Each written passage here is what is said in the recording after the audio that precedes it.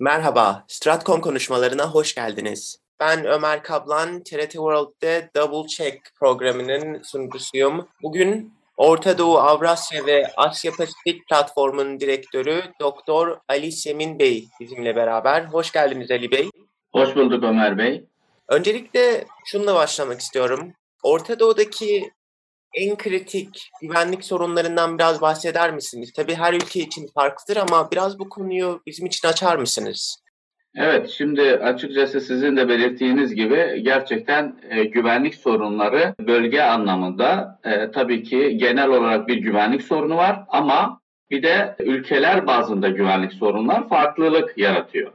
Şimdi bölgesel anlamda baktığımız zaman terör ciddi bir güvenlik sorunudur.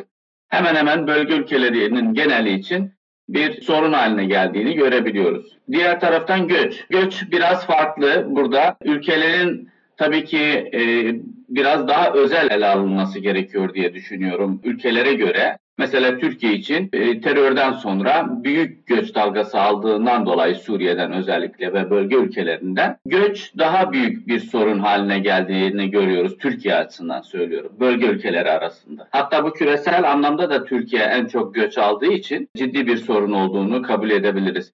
Bir de devlet dışı silahlı milisler. Bunlar da çok ciddi bir sorundur bölgede güvenlik sorunlarının başında geliyor. Ama bana göre en önemlisi bölgesel işbirliğinin yerini son özellikle 10 yıldır vekalet savaşının alması. Ve bu da bölgesel anlamda Orta Doğu'ya ciddi bir güvenlik sorunu hatta iç savaşlara kadar yol açan adımlar olarak görüyorum ben özellikle vekalet savaşını. Küresel güçlerin diğer taraftan da küresel güçlerin bölgedeki sorunlara müdahil olması, burada da bölgesel anlamda işbirliğinin ortadan kaldırılmasından dolayı zaten küresel güçler daha müdahil olduklarını ya da müdahil olsalar da eskiden yani bölgenin tarihi boyunca zaten müdahil olmuşlardı ama bu kez daha keskin bir şekilde daha açık alana müdahil olabilecek bir adım atabiliyorlar. Diğer noktaya baktığımız zaman tabii bölgesel güvenlik sorunları içerisinde silahlanma var. Bu da çok önemli. Son yıllarda ciddi anlamda bir silahlanma söz konusu. Az önce belirttiğim gibi hem iç savaşlar hem vekalet savaşları ister istemez bölgesel güvenlik açısından Orta Doğu'ya silahlanmayı da beraberinde getirdiğini görüyoruz. Çözümsüz kalan tabii ki iç savaşlar veya sorunlar söz konusu bölgesel anlamda. Etnik, kimlik, mezhep, dini anlamda gerilimler ciddi bir güvenlik sorunu haline geldi. Tabii en başta söylemem gerekiyordu ama ben en sonda söylemek istedim. Otoriter rejimler bölge ülkelerindeki yaşanan halk ayaklanmalarıyla birlikte yaşanan tabii ki ciddi güvenlik sorunlarını da beraber getirdiğini düşünüyorum. Bu bölgenin genel bir çerçevesini çizmeye çalıştım Ömer Bey. Şimdi isterseniz bölgedeki ülkelerle de ilgili birkaç söz etmek isterim eğer uygunsa. Tabii, lütfen.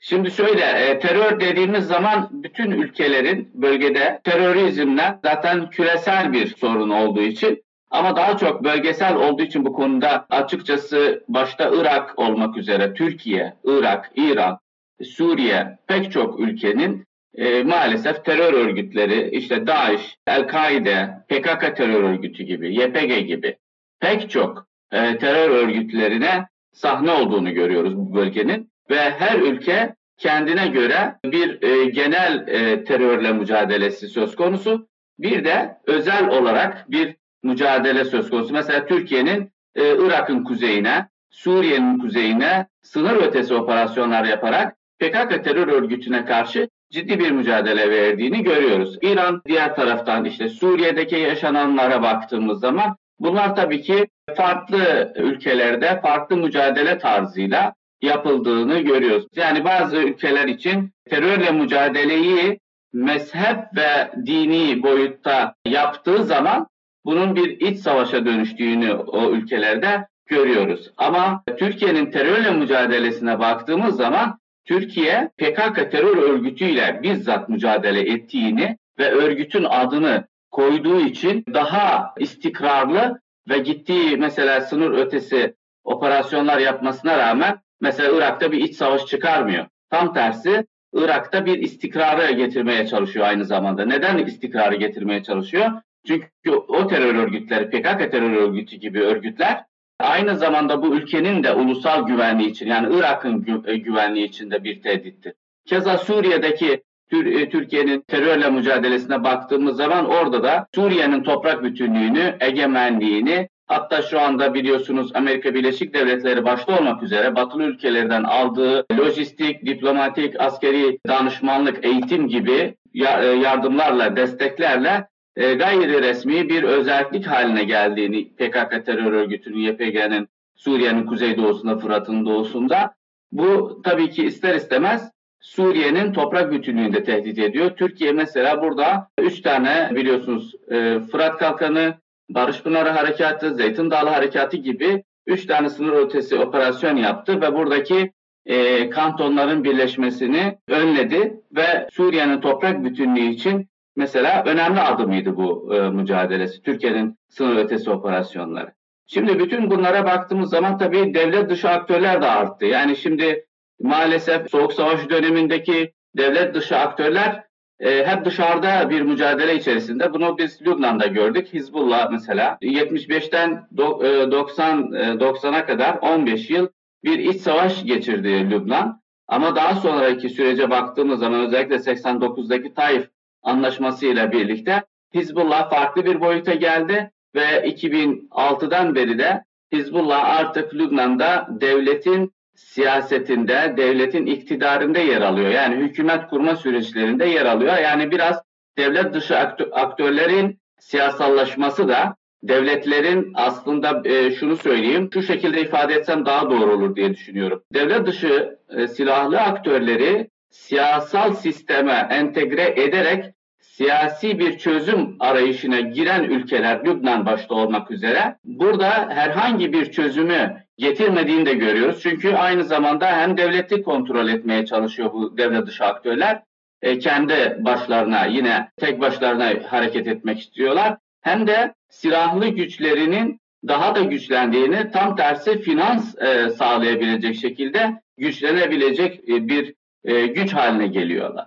Onun için terörle mücadelenin biraz yanlış olduğunu ben düşünüyorum. Diğer taraftan da göç meselesi. Göç de çok ciddi bir sorun, güvenlik sorunu, demografik değişim sorunu, kültür sorunu, sosyo-kültürel anlamda toplumsal sorunlara yol açıyor. Bunun Türkiye çok yakından yaşadığını biliyoruz. Suriye'deki iç savaşın yakın zamanda biteceğini tahmin ettiği için, değerlendirdiği için Türkiye, bunlar geldiler, sonra geri dönecekler ama maalesef oradaki iç savaş devam ediyor. O küresel müdahalelerle, küresel bölgesel işbirliğinin eksikliğiyle Suriye'deki iç savaş daha da genişlediğini, büyüdüğünü ve çözümsüz hale geldiğini görüyoruz. Şimdi bütün bunlara baktığımız zaman tabii çözümsüz kalan pek çok iç savaş var ve sorun var bölgesel anlamda Orta Doğu'da. Ve bunların önlemi için neler gerekiyor? Bölgesel işbirliğine ihtiyaç var. Yani bu şunu ifade edeyim, Türkiye 2021 yılı içerisinde bunları gerçekleştirmeye çalışıyor.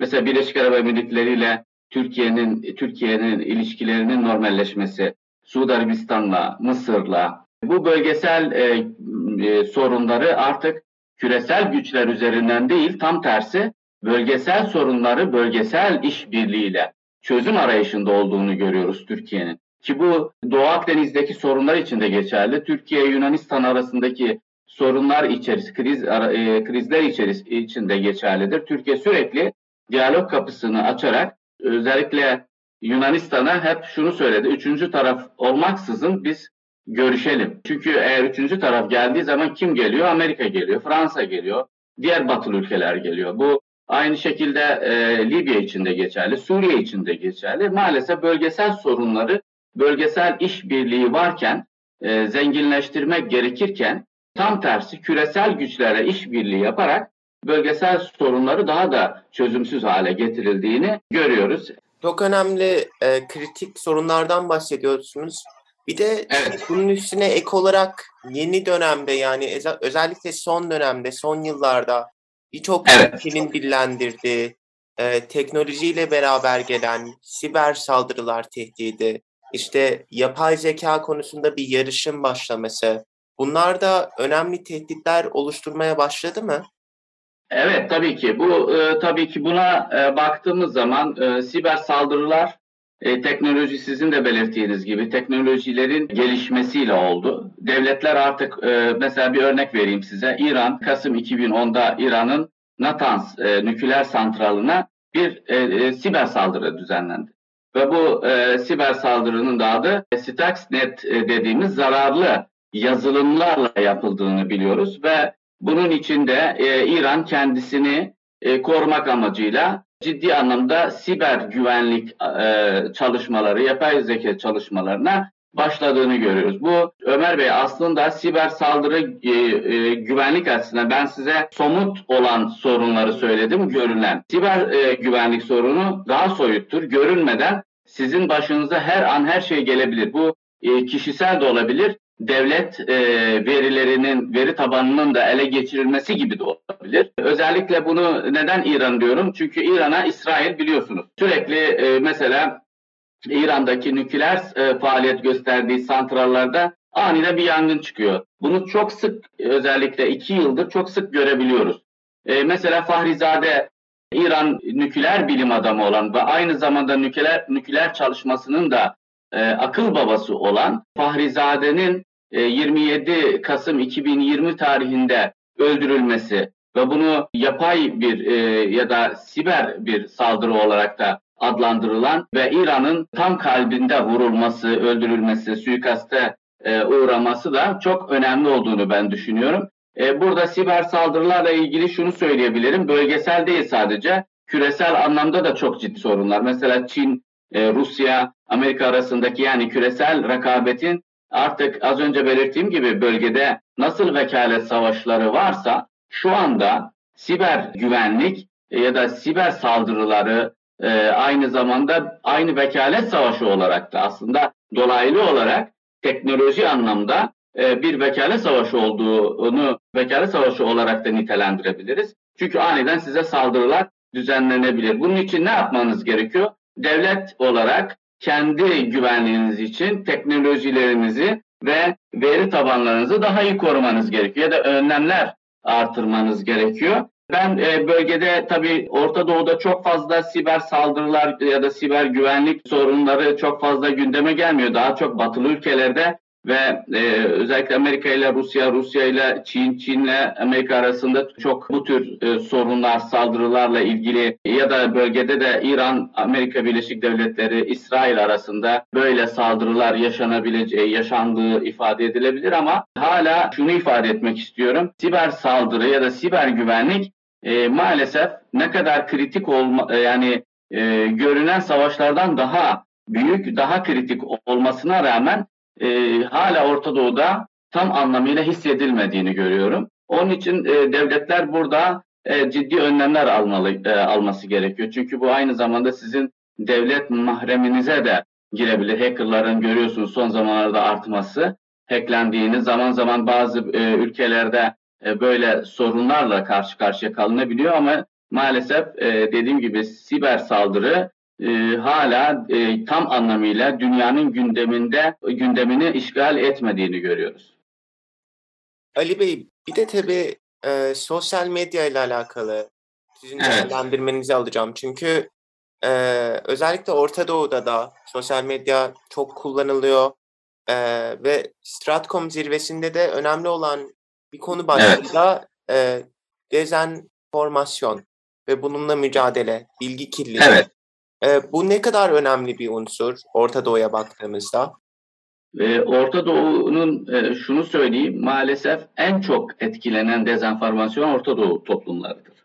Nedenini de söyleyeyim, bilinçsizce biz demeyeyim, bölge topluluk, gençler özellikle bilinçsizce kullandıkları için sosyal medyayı her yazılanı doğru buluyoruz.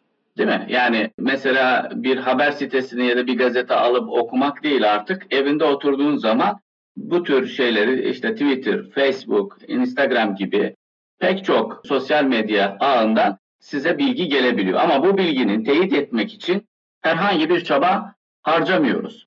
Ve bu çabanın harcanmaması da dediğim gibi şunu ifade edeyim. Yani enformasyon anlamında bölge toplulukları, özellikle gençler artık tembelleşti. Neden? Bir haber için siz daha iyi bilirsiniz bunu, bizzat sahada olduğunuz için. 50 bölgeyi ararsınız, 50 kişiyle görüşürsünüz ya da gerekirse bölgeye gidip görmek istersiniz bir haberin doğruluğunu ispatlamak için ya da görmek için. Ama artık toplumlar o kadar şeye girmiyorlar. Çünkü meslekleri o anlamda çok da önemli değil. Maalesef bunun dezenformasyon dediğimiz zaman çok ciddi anlamda bir kara propagandası da yapılıyor.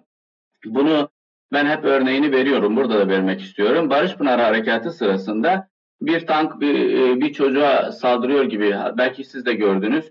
Normalde Yemen'de yaşanan bir fotoğraftı ama Türkiye'nin işte Barış Pınarı Harekatı sırasında Türk Silahlı Kuvvetlerine ait bir tank olduğunu ifade ettiler. Ve bunu Arap medyası çok yakından da işledi. Ama bu bir dezenformasyondur mesela Türkiye'ye karşı.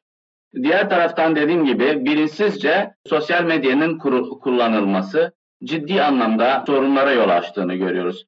Mesela tabii ki bu sosyal medyanın tarafı da var. Özellikle şunu ifade etmek isterim. Kolay tarafı da var ve olumlu tarafı da var. Mesela Arap Baharı ya da ayaklanmaları başladığı zaman sosyal medya üzerinden, Facebook üzerinden, Twitter üzerinden, Instagram üzerinden organize olabiliyordu yani gençler. Gösteriye çıkmak için bir Facebook üzerinden bir açıklama yapmak yeterli oluyordu. Facebook'u daha çok kullanıyorlar. Yani Twitter'ı daha çok elitler kullanıyor ama gençler daha çok Facebook, Instagram kullanıyor. Bu da çok önemli olduğunu düşünüyorum. Dezenformasyon ciddi anlamda bölgemizi zaten pek çok konuda dezenformasyonun kurbanı olduğumuz zamanlar da oluyor. Bunu sadece toplumlar değil, bazen maalesef medya kuruluşları da oluyor bunda. Mesela bir haber atılıyor ortaya, birisi güvenilir bir yerden aldığını düşünür. Hemen hemen hepimiz böyle hatalara düşmüş olabiliriz Ömer Bey. Yani siz de ona güveniyorsunuz bilgisine. İyi bir uzman ya da iyi bir saha çalışması var. Bir bakıyorsunuz daha sonra bu haber yanlış çıkıyor. Hem o yanılmış oluyor hem de verdiği haber karşı tarafa verdiği haberler yanıltmış oluyor. Ben bunu açık söyleyeyim, bu alanı çalıştığım için söyleyeyim.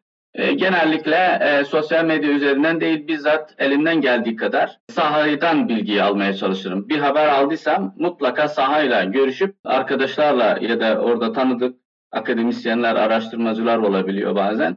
Bazen de normal sivil arkadaşlarımız da oluyor. Onlardan bir teyit ettikten sonra ben yayınlarım ya da yayınlamam. Almadığım zaman da yayınlamam, tam tersi bütün haber kanallarına sitelerine düştükten sonra yayınlarım. Demek ki doğruluk var. Özellikle devlet medya kuruluşlarında yayınladıktan sonra daha çok güvenilir. Bu Türkiye için de geçerli. Türkiye'den bazen biliyorsunuz Suudi Arabistan SİHA aldı, şu İHA aldı falan diye çıkıyor ya haberler. Biz bunu resmi dilden, resmi yetkililerin ağzından duymadan yayarsak bunu bizim için, akademisyenler için, gazeteciler için, medya kuruluşları için devleti zor durumda bırakır diye düşünüyorum. Onun için çok önlem alınması gerekiyor. Manipülasyon çok ciddi anlamda, kara propaganda had safhada. Özellikle Türkiye için de bu geçerli. Türkiye'de de çok ciddi anlamda var. Bu hem iç siyasette hem dış politikada hem çevre ülkeler tarafından Türkiye'ye karşı ya da diğer ülkelere karşı, birbirlerine karşı aslında biz az önce neyi bahsettik? Vekalet savaşını, bölgedeki sorunlar. Bir vekalet savaşı var, bir de medya savaşı var, istihbarat savaşları var. Bu bölgede sadece vekalet savaşından bahsetmek doğru değil. İstihbarat savaşları da söz konusu, medya savaşları da söz konusu ve ciddi anlamda da bir savaş var. Birbirlerine karşı kara propaganda yapıp birbirlerini zor durumda bırakmak, yalan haberler üretmek, kendi toplumlarına toplumlarını bir ülkeye karşı kin duymalarını sağlamak gibi. Aslında dediğim gibi bu dezenformasyon bu bölgenin, aynı zamanda siz çok iyi oldu bu soruyu sordunuz. Çünkü bu soru aynı zamanda bölgenin en temel güvenlik sorunlarından da biri sayılır. Dezenformasyon meselesi. Onun için çok dikkatli olmak gerekiyor. Bir şeyi teyit etmeden, maalesef şunu söyleyeyim, kimin üzerine düşüyor peki bunlar? Bu dezenformasyonun için bir çözüm arayışı olsa sadece devlet yetmiyor buna. Buna bilim insanları, bilim adamları, medyacılar, gazeteciler, iş adamları, şirketler hepsinin üzerine bu görev düştüğünü, yani sadece bir devlet bunu çözsün, işte bir dezenformasyon var, biz buna ne yapacağız, biz bir vatandaşız diyemeyiz. Vatandaşların üzerine de ciddi bir görev düştüğünü, her yazılana inanmamak, her yazılanı doğru bulmamak ya da araştırıp doğru habere, doğru kaynağa ulaşmak daha önemlidir. Maalesef bu sosyal medya ağları insanları tembelleştirdi, araştırmalarını zorlaştırdı diye düşünüyorum. Doktor Ali Semin Bey, çok önemli bilgiler paylaştınız. Stratcom Podcast'ına katıldığınız için çok teşekkür ediyorum. Ben teşekkür ederim Ömer Bey.